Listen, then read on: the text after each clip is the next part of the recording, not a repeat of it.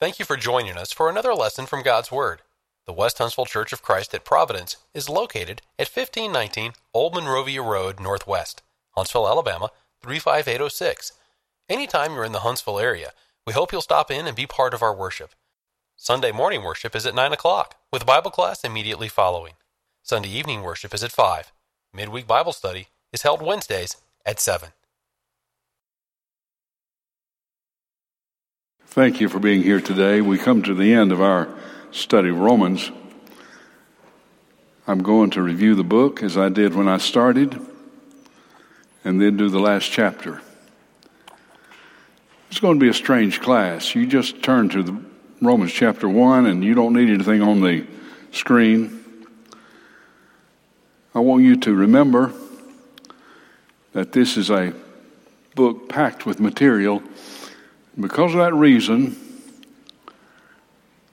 I wrote my lesson today. I almost never do that. I wrote it and I've edited it. I'm going to read it. Sorry about that, but if I don't, it'll be too long. If I don't, I'll leave something out. So here we go. Thank you for being here. In our study of Romans, we've come to the last chapter. Summary of thank yous, greetings, and unity. The final part of our lesson today will be the reading of a beautiful praise to the Almighty, followed by an amen that ends the great theological book. But before we do that, let's look back. Dateline Corinth, AD 58 or 57 perhaps. Paul is at Corinth. His third and last missionary journey, he goes to, his third missionary journey, he has another one to Rome. He's on his way to Jerusalem for the last time. He'll be arrested there, and then he'll be, of course, taken to Rome.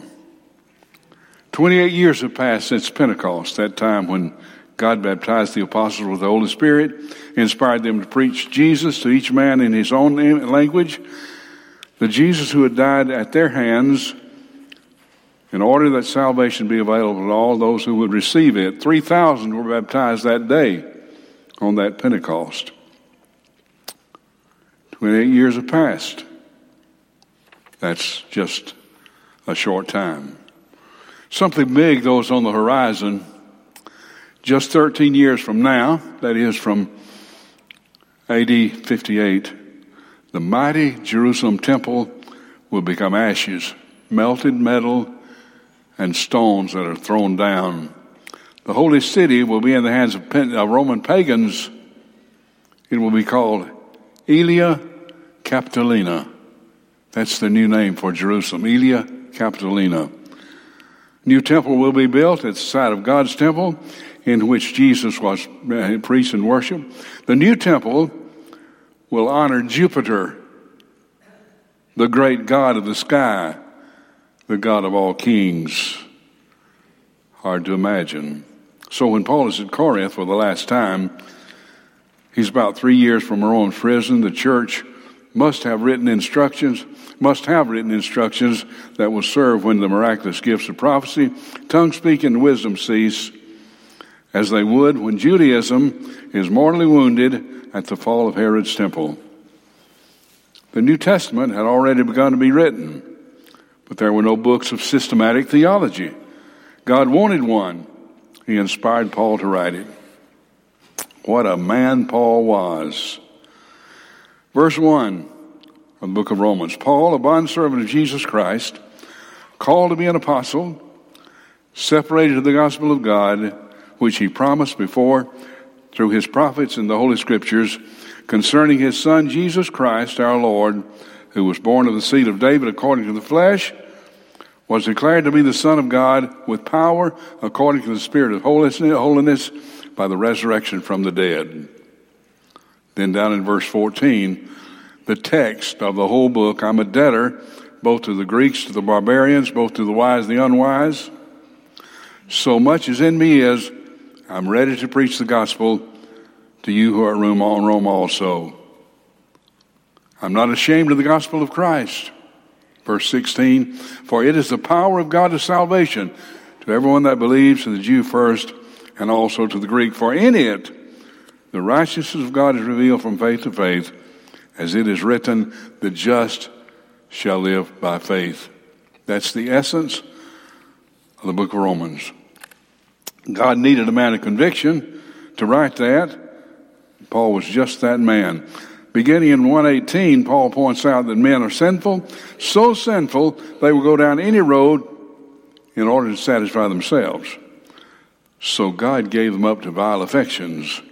That road quickly led to homosexuality. As a result of that, no desire was prohibited. The Jews must have been happy about this because that didn't include them, at least not much. They hated what Paul said, but it was about their enemies, the uncircumcised pagan Greeks and Gentiles. But in Romans 2, Paul turns from mankind in general to Abraham's seed in particular. They had the law, they were of the circumcision, and they were totally satisfied with their concept of their relationship to God. They had it made. They could not be lost. They needed nothing. The tradition of salvation through birth, that is, they were Abraham's descendants, and works righteousness was good enough for them. They must have hated Paul when he told them in 2:28, he is not a Jew who is one outwardly, nor is circumcision that is outward in the flesh, but he is a Jew who is one inwardly, and circumcision is that of the heart, in the spirit, not in the letter, whose praise is not from men, but from God. Ouch. He's saying that we're not automatically there. The Jews were saying that. He's saying that the physical seed of Abraham are not automatically there with Abraham. What's he getting at? It's worse for the Jews. Chapter 1, they assumed he was speaking about the ungodly Gentiles. Chapter 2, they were looking for a way out. In chapter 3, they learned that Paul believed their personal righteousness was no good. Romans 3:10, as it is written, Paul said as he speaks of them, there is none righteous, no, not one. Well, I knew the Gentiles were ungodly, but I never thought I was, they might have said. But my Jewish brother, Paul says in essence, there is hope. 3:21, but now the righteousness of God apart from the law is revealed, being witnessed by the law and the prophets, even the righteousness of God through faith in Jesus Christ, to all and on all who believe. For there's no difference.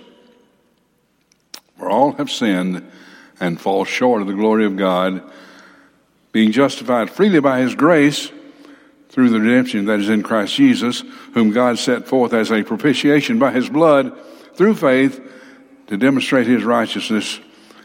Because of his forbearance, God had passed over the sins that were previously committed to demonstrate at the present time his righteousness, that he might be just and the justifier of the one who hath faith in Jesus Christ. Simple, wonderful message. The Jews must have been coming under conviction, but they did see a way out. They didn't like it. They didn't like it because it was a Jew and Gentile equal. And that's not the way they'd always believed it. And it's hard to change them. But that's what Paul is teaching. And Paul is a Pharisee of the Pharisees, remember. He's steeped in that doctrine. That's how he grew up. And they know it. In chapter 4, Paul speaks of those whose sins are covered, those to whom the Lord does not impute or count sin. Then he seemingly gets in the face of the Jewish readers and says this in verse 10, does this blessedness then come upon the circumcised only, or upon the uncircumcised also? For we say that faith was accounted to Abraham for righteousness. How was it accounted? While he was circumcised or uncircumcised? Not while he was circumcised, but while uncircumcised. In other words, Jewish brother, there is no magic in circumcision. You thought there was. It is not there. It identified you as a direct descendant of Abraham, it kept that nation away from the Gentiles. It allowed that nation to be an incubator to bring Christ into the world, but there's no magic salvation here. No salvation at all here. It was not for salvation. Romans 5:1, therefore, having been justified by faith, we have peace with God through our Lord Jesus Christ, through whom we have access by faith into this grace in which we stand and rejoice in hope of the glory of God. How? By the death of Christ. Does that make sense? That you might have said, I've been so good. I followed Abraham all the way. I've been blessed through Moses. I've kept the law mostly. And you're telling me this is not good enough. Does that make sense? The Holy Spirit thought it did. Romans 5:18, therefore, as through one man's offense, judgment came to all men, resulting in condemnation. Even so, through one man's righteous act, the free gift came to all men, resulting in justification of faith. Romans 6:1. What shall we say then? Can we sin a lot more because we have more grace? Shall we continue in sin that grace may abound? God forbid, the old version says. Certainly not. It means, how shall we who died to sin live any longer therein? Or do you not know that as many of us as were baptized into Christ Jesus were baptized into his death? Therefore, we're buried with him by baptism into death, that just as Christ was raised from the dead by the glory of the Father, even so we also should walk in newness of life. Folks, that's just too simple. I don't see how that can work. I've had many people to tell me that. It is simple. But you have to complain to God about that. He's the one who thought of it, and he emphasized it and re-emphasized it. Look at Romans 6:16. But God be thanked that you were But God be thanked that though you were the slaves of sin, yet you obeyed from the heart that form of doctrine in which you were delivered, and having been set free from sin, you became the slaves of righteousness. The form of doctrine? Baptism into Christ. The death, the burial, the resurrection. That's the form. It's the form that we've obeyed. But Paul, if you were made free from sin by Christ in baptism, the law must be sinful. Not so. Romans 7:7 discusses that very thing and deserves to be understood. Had it not been for the law, Paul said, I would not have known what sin is. The law said, thou shalt not covet. I didn't know that was sin, but the law said that. It didn't seem to be sinful. It didn't bother anybody but me, but the law said it was sinful. What about 7:9? Though I was alive once without the law, Paul said, but when the commandment came, sin revived, and I died, and the commandment which was to bring life, I found to bring death. For sin, taking occasion by the commandment, deceived me, and by it killed me. It seems the law was bad. It was sinful. No, it was Paul who was sinful. Because before he was old enough to be accountable to God, to the law, he was not condemned. But when he became accountable and violated it just once, it slew him. He violated the law. The law was not angry with him. He violated the law. It slew him. He was under sin. Chapter 7, verse 24, O wretched man that I am, who will deliver me from this body of death? I thank God through Jesus Christ our Lord. So then with the mind I myself serve the law of God, but with the flesh the law of sin. Help. Paul has a problem, but he gets help. Romans 8, verse 1, there is therefore now no condemnation to those who are in Christ, who do not walk according to the flesh, but according to the Spirit. For the law of the Spirit of life in Christ Jesus has made me free from the law of sin and death. Whatever you think about that law that condemned me back there, I'm not tied to it anymore. I'm through Christ have been delivered. The law was weak through the flesh. God overcame that by sending his Son, who never violated the law. He fulfilled the law. He thereby condemned sin and made it possible for men to enter a new covenant with God, not of the flesh, but of the Spirit, by turning to Him and being baptized into the benefits of Christ's death. Christians no longer follow a fleshly law, but a law of the Spirit. That being said, chapter 8, beginning at verse 35, is beautiful. Who shall separate us from the love of Christ? Shall tribulation or distress or persecution or famine or nakedness or peril or the sword? As it is written, for your sake we are killed all day long. We are counted as sheep for the slaughter. Yet in all these things we're more than conquerors through Him who loved us. For I am persuaded that neither life nor death, nor angels, nor principalities, nor powers, nor things to come, things present or things to come, nor height, nor depth, nor any other created thing shall be able to separate us from the love of God, which is in Christ Jesus our Lord. What security! Nothing and nobody can separate us from Christ. One exception there. I can't separate myself from Him, but you can't. The government can't. No preacher can. No elders can. Nobody can separate us from the love of Christ. If we follow Him, He is pleased with us. Chapter 9, verse 3, Paul makes a profound statement that is hard for me to wrap this old poor logical mind around.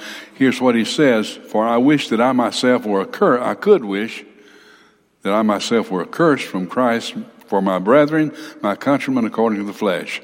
Paul's Jewish brothers were not responding to the gospel as they should have. A few of them did, but not many. And Paul said, I could almost wish myself accursed. That word is a big, bad word. It means cut off from Christ. It's an eternal cutting off. And translated that into Big Cove language, Paul is saying, I could wish myself assigned to hell for my brethren that are from Christ. They're not saved. If I could get them saved by being accursed, I could take that. Well, Paul, I couldn't. I disagree with you here, but that's what you wanted to say. That's what the Holy Spirit wanted you to say, so you said it. But then he goes on to address the truth of God's election. Verse 11 in chapter 9, the children, that is, of Jacob and Esau themselves, not yet being born, nor having done any good or evil, that the purpose of God according to the election might stand, not of works, but of Him who calls. It is said to her, the mother, the elder shall serve the younger. As it is written, Jacob have I loved, Esau have I hated. We jumped into that without any real preparation for it, but the writer is simply saying God is God. He makes His decision. He does what He wants to do, has a right to do it. And He uses Jacob and Esau here. Before they were born, He selected Jacob, not for salvation. Esau, not for damnation. He selected Jacob as a tie between Abraham and Mary, the mother of Jesus. He had to do so. He had to make a decision. He could not select Jacob and Esau both. He selected Jacob, the younger, to be that way. Can't argue with God about that. Verse 21, does the potter have power over the clay? Does not the potter have power over the clay? For the same lump to make one vessel for honor, another for dishonor? What if God wanted to show His wrath and to make His power known, endured with much long suffering the vessels of wrath prepared for destruction, and that He might make known the riches of His glory on the vessels of mercy, which He had prepared beforehand for glory, even us whom He called, not of the Jews only, but also of the Gentiles. Paul continues to struggle here to get the idea of cross, that Jew and Gentile are equal in God's sight. And the Jews, by rejecting Jesus Christ, are making a terrible way for themselves because they're not going to be saved according to their old habits. Circumcision is not going to save them. Being the seed of Abraham is not going to save them. They must be saved through Jesus Christ. Paul continues to emphasize that truth. Emphasize that truth does not lie in us, but God. God makes the decisions. Romans 10, verse 1, brethren, my heart's desire, prayer to God for Israel is that they might be saved. What kind of people were they, Paul? I bear them record that they have a zeal of God, but not according to knowledge. They're not doing it right. They're trying hard to serve God. They're giving everything they have to serve God, but they're not doing it right. Being ignorant of God's righteousness and seeking to establish their own righteousness, have not submitted to the righteousness of God. Can you believe that? People who would give their very lives for what they believed have not submitted to the righteousness of God. For Christ is the end of the law of righteousness to everyone who believes, and we reject him. He's the end of the law of righteousness, but we reject him. You reject your salvation when you do that. Ouch. Gospel is very simple. Romans 10:8. If you confess with your mouth the Lord Jesus and believe in your heart that God has raised him from the dead, you shall be saved. With the heart man believes unto righteousness, with the mouth confession is made unto salvation. I just want to say something here. Won't mean something to some of you, but it will mean a lot to others. The thief on the cross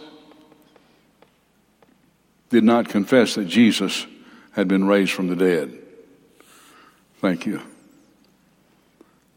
Are the Jews getting the idea that God has rejected them? He argues in Romans 11, verse 1, that he is an Israelite. God has not rejected him. He further points out that Elijah, having won a great victory, Mount Carmel,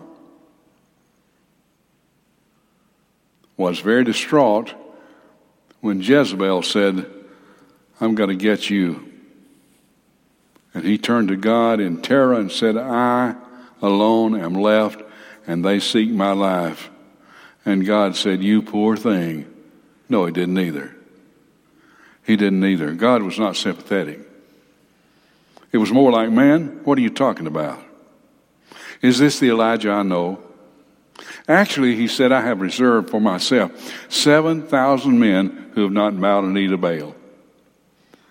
What a great thing. Elijah, I'm the only one left. No, there's 7,001 Elijah. You're just a small minority. Paul then explains in Romans 11, verse 12, beginning that the Gentiles were able to enter the kingdom more easily in the absence of Jewish leadership. They were as branches grafted into the tree that God had established with Abraham. Then he warned the Gentiles not to become haughty because they're part of that tree, that tree has accepted them, wild olive tree branches, but to remember that the Jews were native olive tree branches, the tame olive tree branches, and of course, God can graft them in quite easily if they want to be grafted in.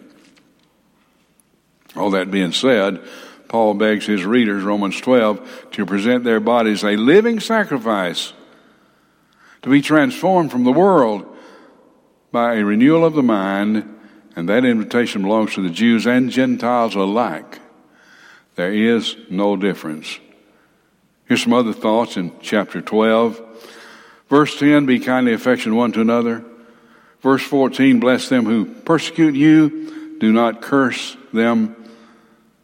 Verse 15, rejoice with those who rejoice, weep with those who weep. Verse 16, be of the same mind one to another. Verse 17, repay to no one evil for evil. Verse 18, live peacefully with all men, if you can. Do not avenge yourselves, verse 19. Verse 21, do not be overcome of evil, but overcome evil with good. And you can do that. Chapter 13, Paul jumps into politics. What he says makes good sense, but I do shudder when I read that because I realize that Nero Caesar is his emperor and ultimate authority, And I don't know how much you know about Nero Caesar, but he doesn't have a good name at all. Committed incest with his mama, Agrippina, and then he had her killed. Married his cousin, Claudia Octavia, not his cousin, his stepsister. She was 11, he was 16. Divorced her later and had her suffocated in a steam bath. Married Poppaea Sabrina, killed her by kicking her in the belly when she was with child. I could go on, it's worse, but I'm not going to. Make you sicker. However, Paul says, let every soul, Romans 13:1, be subject to the governing authorities. Who's in charge of that, Paul? Nero. Okay, just want to know. There's no authority except from God. The authorities that exist are appointed by God. That doesn't mean that God appointed Nero to do all these evil things. It meant he appointed the government. He set the government up. And Nero got in by hook or crook, probably by crook, and does these bad things. Therefore, whoever resists the authority resists the ordinance of God. Those who resist will bring judgment on themselves. We are to be subject to those that are over us. I sometimes hear people complaining because you didn't pray for the president today or whatever. I do pray for the president. I prayed for every president we have. As long as I've been a Christian, I'll continue to do that. I pray that God will bless him and the good things he does and will not encourage him when he does wrong. Romans 14:11, for it is written, as I live, says the Lord, every knee shall bow to me. You mean Nero too? Well, he doesn't have that in context, but yes. Every tongue shall confess to God, so that each of us must give an account to himself to God. That is what we must do. The Christian's duty, chapter 15, we then who are strong ought to bear the scruples of the weak and not to please ourselves. Let each of us please his neighbor for his good, leading to edification. That gets hard. People say, I just don't have any time for myself. I have to please everybody else. So what? Jesus Christ came to the earth and lived 30 years to please you and give his life for you. Now he closes with this formal theological dissertation. Verse 30 of 15. Now I beg you, brethren, through the Lord Jesus Christ and through the love of the Spirit, that you strive together with me in prayers to God for me, that I may be delivered from those in Judea who do not believe, and that my service for Jerusalem may be acceptable to the saints, that I may come to you with joy by the will of God, and may be refreshed together with you. Now the God of peace be with you all. Amen. What a beautiful, beautiful ending to the theological part of this. We come to chapter 16 now, and we hear Paul beginning in verse 1, I commend to you Phoebe, our sister, who is a servant of the church in Cenchrea, that you might receive her in the Lord in the manner worthy of the saints, and assist her in whatever business she has need of you. For indeed she has been a helper of many and of myself also. Phoebe was probably a person who delivered mail, Paul's mail for him. That was a dangerous job on occasions and a wonderful job. She is not identified as a doulos, slave, but she's identified as a diakonon, from which we get our word deacon. And of course, there are no qualifications for lady deacons as an office in the church. Paul is simply trying to emphasize that she has a special job, and we need to commend her for that, and because she's been such a help. Read Priscilla and Aquila, my fellow workers in Christ, who risked their own necks for my life, to whom not only I give thanks, but also all the churches of the Gentiles. When I read this, who risk their own necks for my life, I think of the many travels I've been involved in, and people say, well, did you ever fear for your life? Were you in danger? Not like that. No, I had some problems, of course, but there were those with me sometime who protected me from any problems I would have. I never feared for my life. I never was threatened, except on one occasion. That didn't amount to much. But when we travel, and when we travel in places that don't like us, others risk their necks. And Paul said Priscilla and Aquila had risked their own necks for his own life. That is touching to me. Likewise, greet the church that is in their house. Greet my beloved Epaenetus, who's the first fruits of Achaia to Christ. The first fruits of Achaia, if you look at your map, that's a big area.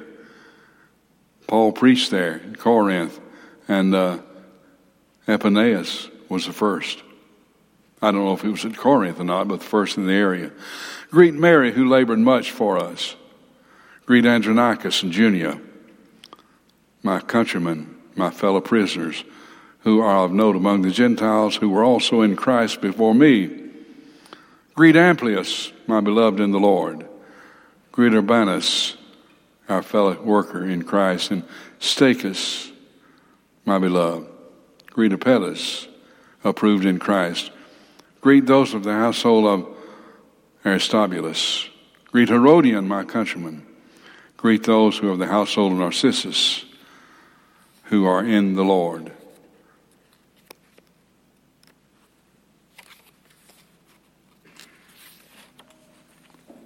Greet Tryphena and Tryphosus, who have labored in the Lord. Greet the beloved Persis, who labored much in the Lord. Greet Rufus, chosen in the Lord, and his mother and mine.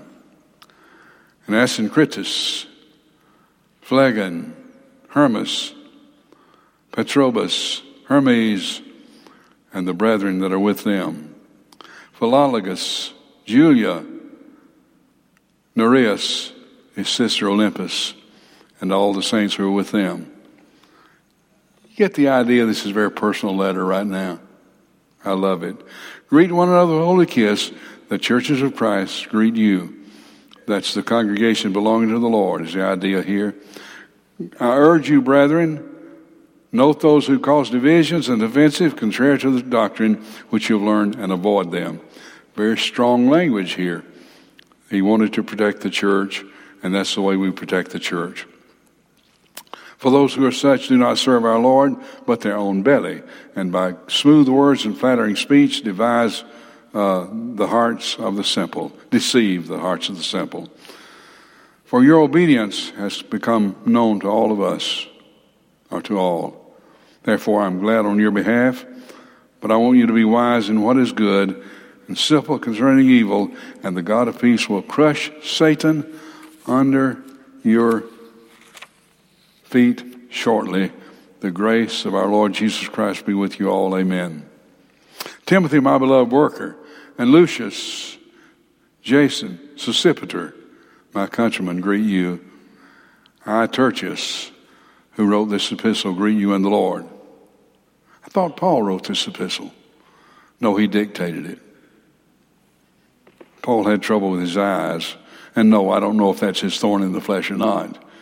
But he had a secretary. It was Tertius on this occasion. Gaius, my beloved, the host of the whole church, greet you. Erastus, the treasurer of the city, greet you. Quartus, a brother, and Quartus, a brother. The grace of our Lord Jesus Christ be with you all. Amen. I love these last verses. Now to him who is able to establish you according to my gospel and the preaching of Jesus Christ according to the revelation of the mystery, kept secret since the world began, but now made manifest and by the prophetic scriptures made known to all nations, according to the commandment of the everlasting God, for obedience of the faith, to God alone wise be glory through Jesus Christ our Lord forever. Amen. What a beautiful, beautiful book, a unique book. And those of you who have been in this class Sunday after Sunday might not have learned a lot from me, but we read the whole book. You learned a lot from Paul. And I appreciate your study of it. I know some of you have studied deeply because you come to me with questions to ask that I didn't deal with. And I know you were studying for yourself. And I appreciate that so very, very much. Cannot tell you how precious the book of Romans is to me. I've often said, if I were put on an island as John was and asked what I wanted, I would ask for the Bible. I couldn't have all that. Well, I know the life of Christ. I would say, give me Leviticus, give me Luke, give me Hebrews, and give me Romans. Those are my favorite books in the Bible. You're sitting there saying, Leviticus. Tell you about that later, maybe. Next year. Love the book of Leviticus. I love and appreciate you. I appreciate your tolerance of me. And if I can help with any of this study further, let me know. Let's bow for prayer. Father, thank you for hearing us. Thank you for giving us this great book through the pen of Paul's secretary from the Holy Spirit, that it may help us to know how to be saved and how to stay saved in your service and how to work for you. Thank you for giving us this better understanding of what the church is and what you are. Thank you for hearing us. Continue with this class as we go into another study, and bless our teachers that follow. We pray through Christ. Amen. And we have some men on the missions committee. We have some forms back here that you'll need. Will you have those out in the foyer, please, for us? Thank you for our meeting this afternoon. And until next time, don't run in the hall. We hope you have enjoyed this lesson from God's Word. If you would like to continue your study of New Testament Christianity, please send your name and address to World Bible School, West Huntsville Church of Christ, 1519 Old Monrovia Road Northwest, Huntsville, Alabama, 35806. Or if you prefer, send your name and address by email to wbs@westhuntsville.org.